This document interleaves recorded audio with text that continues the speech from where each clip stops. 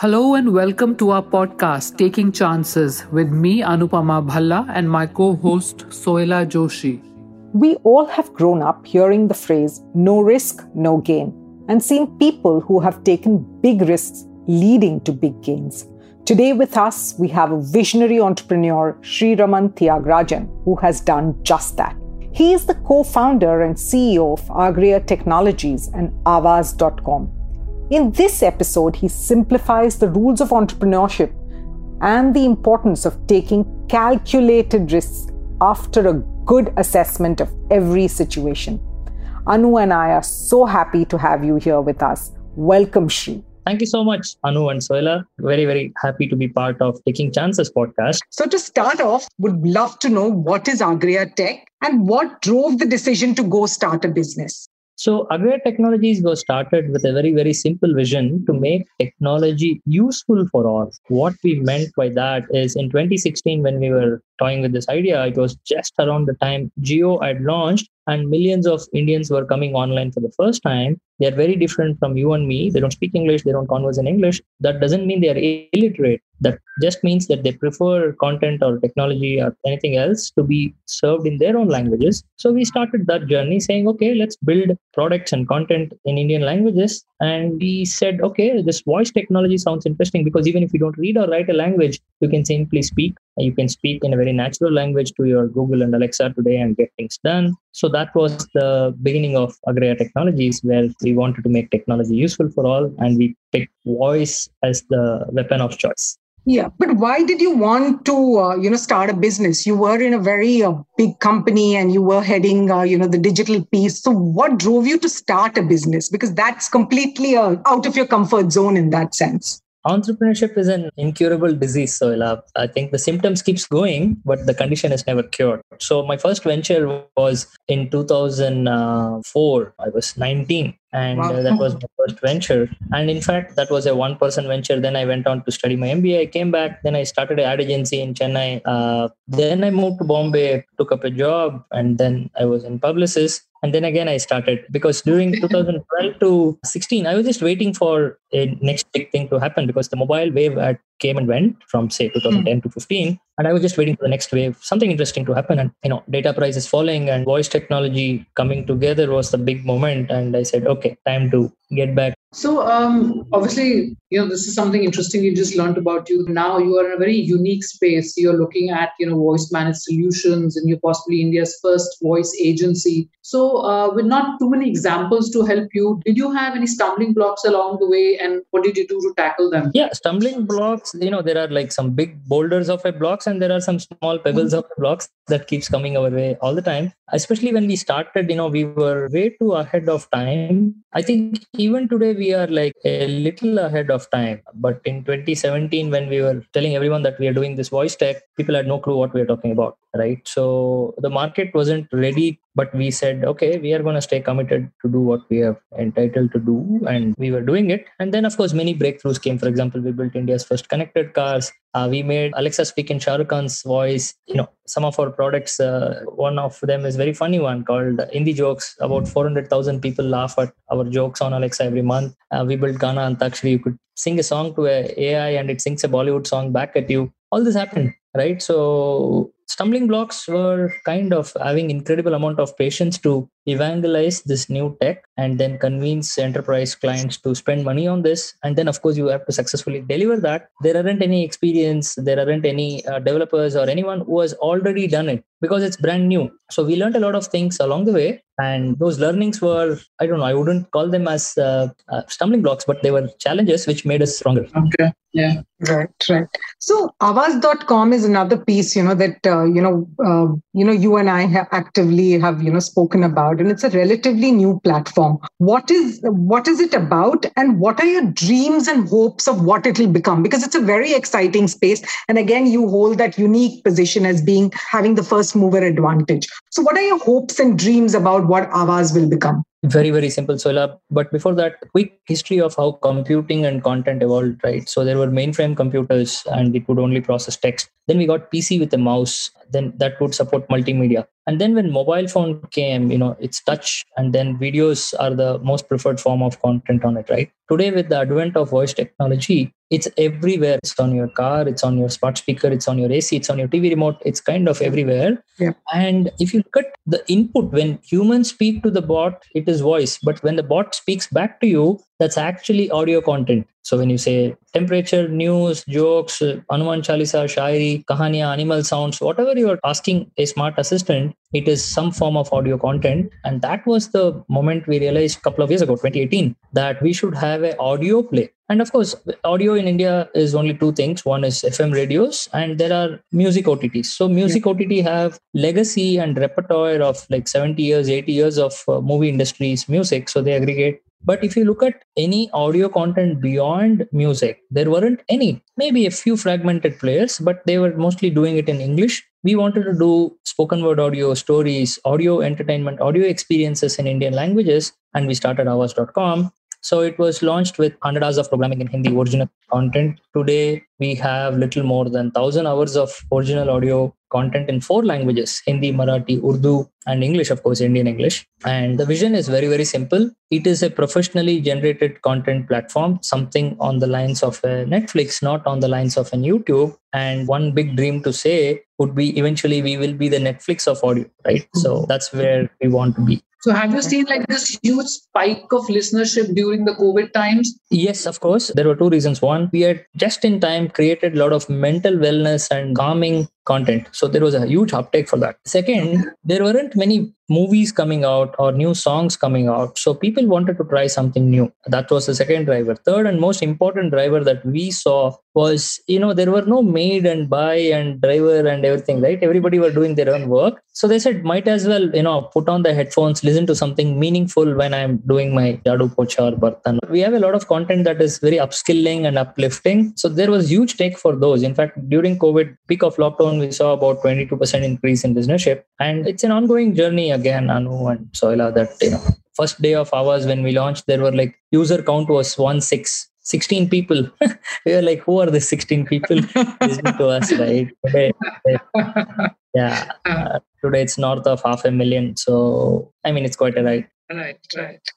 So, being an entrepreneur is surely a 24/7 job, from thinking, from strategizing to even doing the smallest things yourself. So, having been involved in so many of them, you obviously have a fair amount of experience. So, what kind of advice would you give to people starting out on that journey? Yeah, you actually have answer in the question itself that you need to be ready to grind. It's very, very easy to look at all the news out there. Somebody raised funding, somebody had sold their company, somebody got acquired, something happened. Wow, right? What a time to be alive. Yes, of course, these are all the lucrative world of being in a tech startup today, but it's not easy at all. You need to be thinking a little long term. When I say little long term, at least you need to have something as simple as a 5-year commitment if you want to make anything out of your startup venture. Because the first year you have no clue what you're doing, no matter how strong your hypothesis on the paper are. So it takes the first whole year to even get a grip around what you're trying to do. And I'm saying this mostly for first-time entrepreneurs. At least second-time entrepreneurs have had the experience and they are little sorted in their head on what to do. But it gets really hard if you're a first-time entrepreneur. And second, it depends on what age bracket you are in. For example, if you're happy-go-lucky, single, 20-something, you can take a lot of chances. But let's say you're 30-something, have EMIs to pay, then of course you need to have maybe a 6 months to 1 year path to your entrepreneurship where you sort out your finances a little bit. Maybe your spouse is working. Maybe you clear out all those risks in your life and ensure that things go smoothly for 6 to 8 months, because that crucial time that you realize whether you are up to something or you're just into an expensive hobby. So what do you think, Shri? Is it better to start early or it's never too late? It's never too late at all. Never, ever too late. I think recently I saw Bisleri launching a lemonade brand. I think the promoter, Chauhan, right? You look at his energy. He's been launching brand after brand for years now. Maybe you can call him a seasoned entrepreneur, but there are many other examples. I'm a mentor at Google Launchpad. I mentored startups with founders who are aged 50 plus. 40 plus, first time entrepreneurs, age 50 plus, first time entrepreneur, age 40 plus. So it's never too late to start. In fact, you might be respected more if you are a experienced person, because you will already bring in a lot of contacts and network. So if you're going to market, if you're looking at hiring, if you're looking at fundraising, your experience definitely counts. So don't shy away from saying, I'm too old to start this. Yeah. I have one more follow-up question on this. What about, fearlessness? Does that come when you're at 19 or when you're at 50 when you start something? Because you started young at 19, and I mean, not saying that, you're old, but just that, is there a mental shift that has happened from, you being more cautious now, or you are just the same at 19 and now? I think risk taking is the first step of any entrepreneurship. So there is some amount of risk involved. If you are very sure what you're going to do, I don't think that's entrepreneurship at all. So there is risk taking, whether you are 19 or 40 or 30. That being said, fear or whatever you said, that still is in, the belly of every entrepreneur, imposter syndrome. Am I really doing anything? Every entrepreneur somewhere down the lane wonders, what am I even doing? So that feeling is kind of true in many entrepreneurs. To the outside world, they have to be charismatic, project themselves with confidence, talk about things that they sound like an expert, but deep down they know that, okay, what am I doing? Till they find some traction, till they find some early success. So you need to have that fear, because that stops you from doing reckless things, but at the same time conquer it to a meaningful degree, so that the fear is not stopping you from achieving your dreams. You mentioned that you were, you mentor at Google for startups. So obviously you must be having to deal with a lot of people who are coming at you with ideas, business plans. So do you find some common misconceptions that people who are getting into startups first time have, which you come across quite frequently when they're starting on this journey? Yeah, the one common pattern of any entrepreneur, what they do is they have a great idea. All ideas are great idea, right? There isn't any idea which is called a bad idea at all. But they fall in love with their own idea. And the right way to do that is to fall in love with the problem you're trying to solve. Wow. Right? For example, if you're running a taxi company, transportation is not really good. I can't find a taxi when I want it. So let me build an app for it. Let's call it Uber, right? Now, you can't be in love with the product because there is a big problem to be solved. People want different size of car. People want car of different pricing. People want car of different quality, whatever. There is enough problems to be solved, and the problem is not going anywhere anytime soon, right? For example, in my journey, we want to create audio content in Indian languages. That's the problem we are trying to solve, because there isn't any. Audio is dominated by music. Now, Awaaz app is just a shell or a means to solving that, right? We have barely scratched the surface. I could say with pride that, okay, 1,000 hours of original audio, that's nothing. Look at the billion plus people we are, and what is this 1,000 hours of content, right? So you can't be in love with your idea. So this happens most of the time. And why this is bad is because you shut down your mental system to take critical feedbacks. Or you kind of stop yourself from talking to your customers, saying, do they even care about what you're doing? There are many startups who work for months, like 6 months, 8 months, in their boardroom, in their own garage, come out with a product that nobody even takes it up. And I've even spoken to some startups who have not done one Google search whether they have a competition or not. This is really terrifying, because it's ostrich head in the sand, right? Because they're scared that, okay, what if somebody has already done my idea? So I don't even want to search if somebody has done my idea. I'm the only one that's going to be. Yeah. So on the contrary, if there is a competitor, it is really great, because it validates there is a market for your product.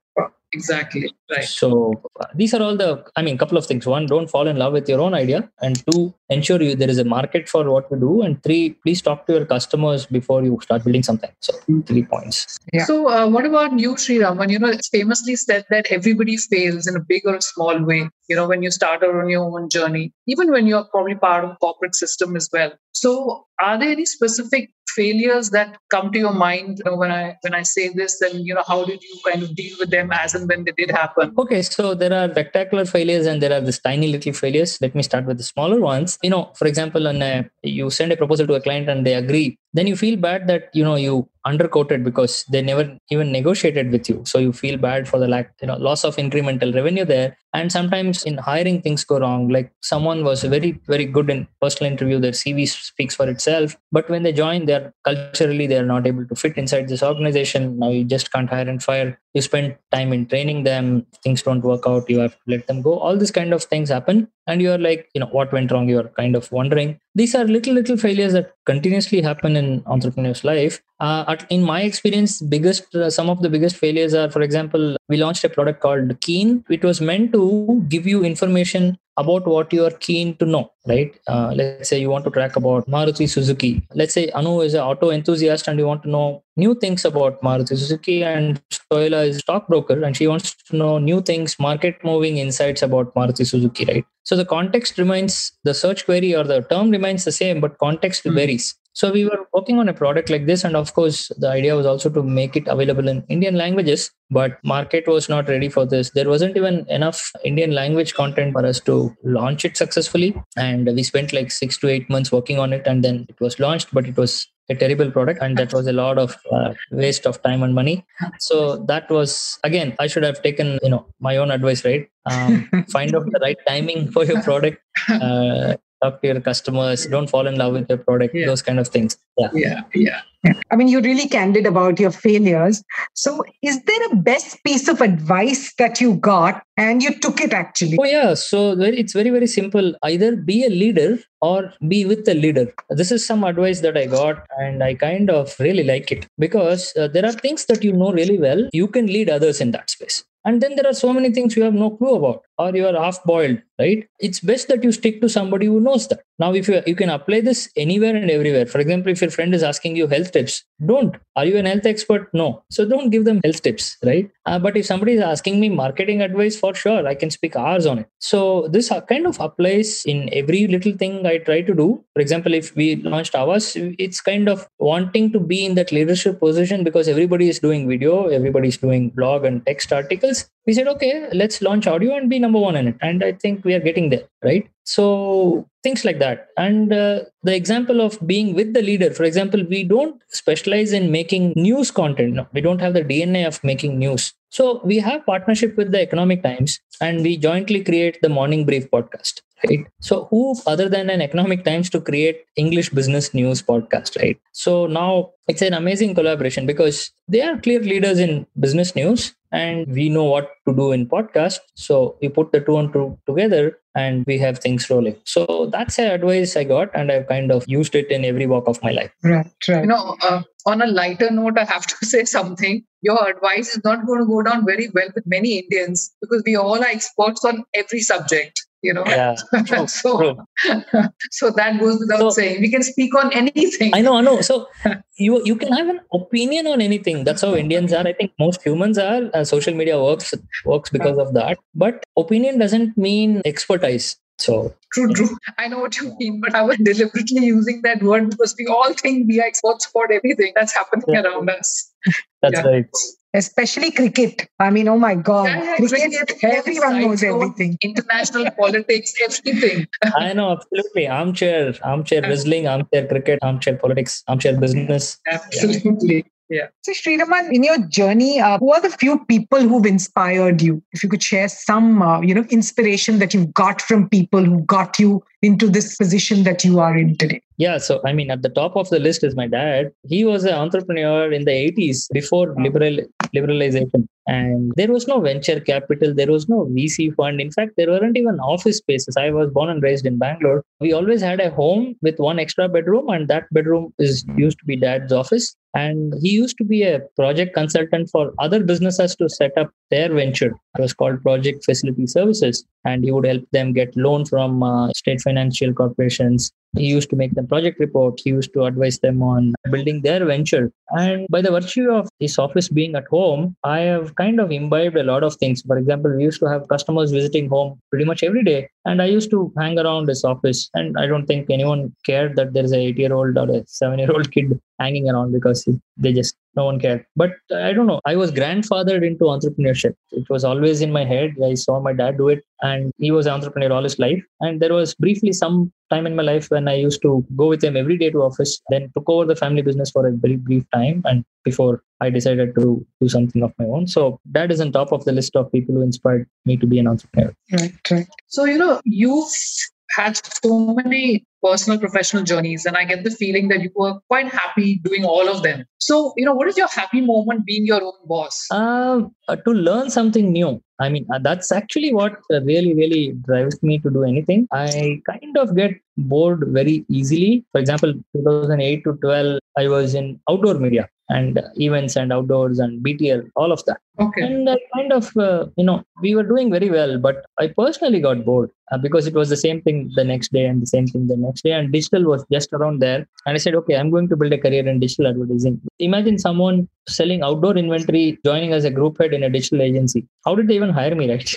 So I spent months leading at least the theoretical part and getting the concepts right. And of course, it made sense for them to hire. And immediate job after that would be vice president of digital at Publicis, again, really large agency, right? So, and then of course, 4 years of digital, enough of Facebook, enough of Google, enough of digital marketing. Let me do something new. And this whole voice tech and building in Indian languages was the newest space. And I think that's a little bigger fish to fry than digital marketing because I haven't got bored yet. So being by yourself, being your own boss, you can learn whatever you want. You are not, learning because the HR department put you in a L&D KRA of their own, right? So learning something new is absolutely. And I guess you can also move at your own pace also, right? Because it's, as you think so, you can do and act. I think that is also something that is good about having your own venture. Yeah, but with that, there is so much responsibility, Anu, come to think about it. It's his own business. You have people, who depend on you and stuff. So it's in that sense, you can have your own pace and all of that. But at the same time, you don't have that liberty to let go of your 24/7 kind of thinking on your work because people depend on you for their, life in that sense. Is there something that is non-negotiable for you in work, in life, or just in general? That is like something that is non-negotiable. Yeah, I might sound very cliche, but it is integrity. I think I have very, very low tolerance for people who don't have integrity or who display questionable integrity. I think I would avoid them completely. So that's non-negotiable at all. It's okay to fail. It's okay to screw up. It's okay to stand up and say, you know what, I really screwed up. All of that is fine. I mean, we're all humans, but integrity, whether you took a pencil from my office or you took $1 million from the office without being authorized, both are same amount of breach of integrity in my book. So Shri, having your own business is a 24/7 job and you really can't afford to take it easy. So how do you strike a work-life balance given that you are a self-admitted serial entrepreneur and you've been in advertising, which is hardly a 9 to 5 situation? And again, you are with Awaaz.com. So what do you do to strike that balance? It's ironical because I was in advertising all my life. It's only after I started this venture, there is some amount of stability in me coming home on time. Because I can leave when I feel like. You must be having a super effective team, I think, then. I know. We also kind of respect people's personal lives to some extent. We don't start meetings at 6 o'clock or 7 o'clock and things like that. Advertising agency starts somewhere by 12 o'clock, warm up by 3 o'clock, and the peak of the work is happening at 8 in the night or 9 in the night. But sense of relief for me is I have a 8-year-old kid, a loving wife, and a very gifted child. So just spending time with them is my number one idea of unwinding from the work, because the little kid has so many things to share, what he learned today, and he takes various interests. Suddenly he's all about space exploration. Then suddenly he's now playing chess. So he has a lot to share, and hearing him, giving feedback, having conversations with the family, I think that takes my mind completely off work, and that's my number one way of relaxing. Just spend time with your loved ones. Have you picked up some personal surefire tricks that keep you motivated and focused? Because you have so much on your plate. So what is it that you do that keeps you motivated and focused so that your task or whatever that you're doing, comes through? A combination of things. One is, of course, deep down, there is this fear of failure that you can't fail. You need to do something. There is colleagues dependent on you. Your investor is counting on you. Your family is counting on you. You have bills to pay. So there is some amount of, commitments that's driving you, saying, okay, you cannot take it easy. You need to kind of work hard and make it successful. So it sounds very silly, but actually having a lot of such commitments and expectations from others on you is a motivation that, okay, I'm going to be a provider for all the people having expectations from me, whether it's my investor, whether it's my colleagues, whether it's my founder or my family. So that's one thing. And I keep telling that to myself every time I'm a little disinterested or distracted or more demotivated. I keep telling that to myself, look, you are the CEO of the company. There's a lot of people counting on your judgment, your decision. You will pull off things. There is no point in, second guessing things or self-doubt. So just cheer up and get back. I kind of tell that to myself, and that always works. Right. So, Sri Raman, any regrets along this journey of yours? Something you wish you'd done or something you wish you hadn't done at all? I think all my life, at least my adult life, since 18 to my postgrad, I studied only marketing. I did fairly well in that subject. In my undergrad, I did well. In my MBA, I was top of the class. I was like, that's one subject I really love, blah, blah. The point is, I never kind of paid attention to finance, numbers, maths. And I said like, hey, I don't need any of this. The CFO will do it. Some accountant will do it. But, that's kind of coming back and haunting me now because I'm talking actually coming to bite you more than haunting you. Yeah, he wanted to say that, but I thought. Yeah. So I'm talking to investors, for example, they are all Excel experts. They speak numbers, they live numbers, eat numbers. And I spend like 10 seconds calculating in my head. And, maybe they are judging me, maybe they are not, but it is kind of not so impressive on your part to do the math so slow in your head and get back with answers, right? So maybe I should have paid more attention to maths, more attention to finance. Yeah. So that's it. And Excel sheets and spreadsheets. Spreadsheets I can manage because you are at your own pace. You can do Google search and how to apply some function, blah, blah. But when you're talking to someone, right? What is 12% of 242?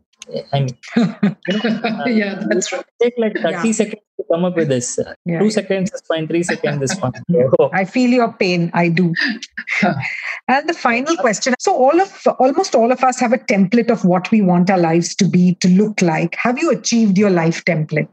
To a large extent, yes. I think there's a great Indian template where, at 18, you buy a bike, in 20 something, you get your first job, then your car, then you get married, then home loan and kid. Not that template. I don't like that template. Of course, I got married very early. I just turned 26 and I got married, and it's been 11 years and I'm loving it.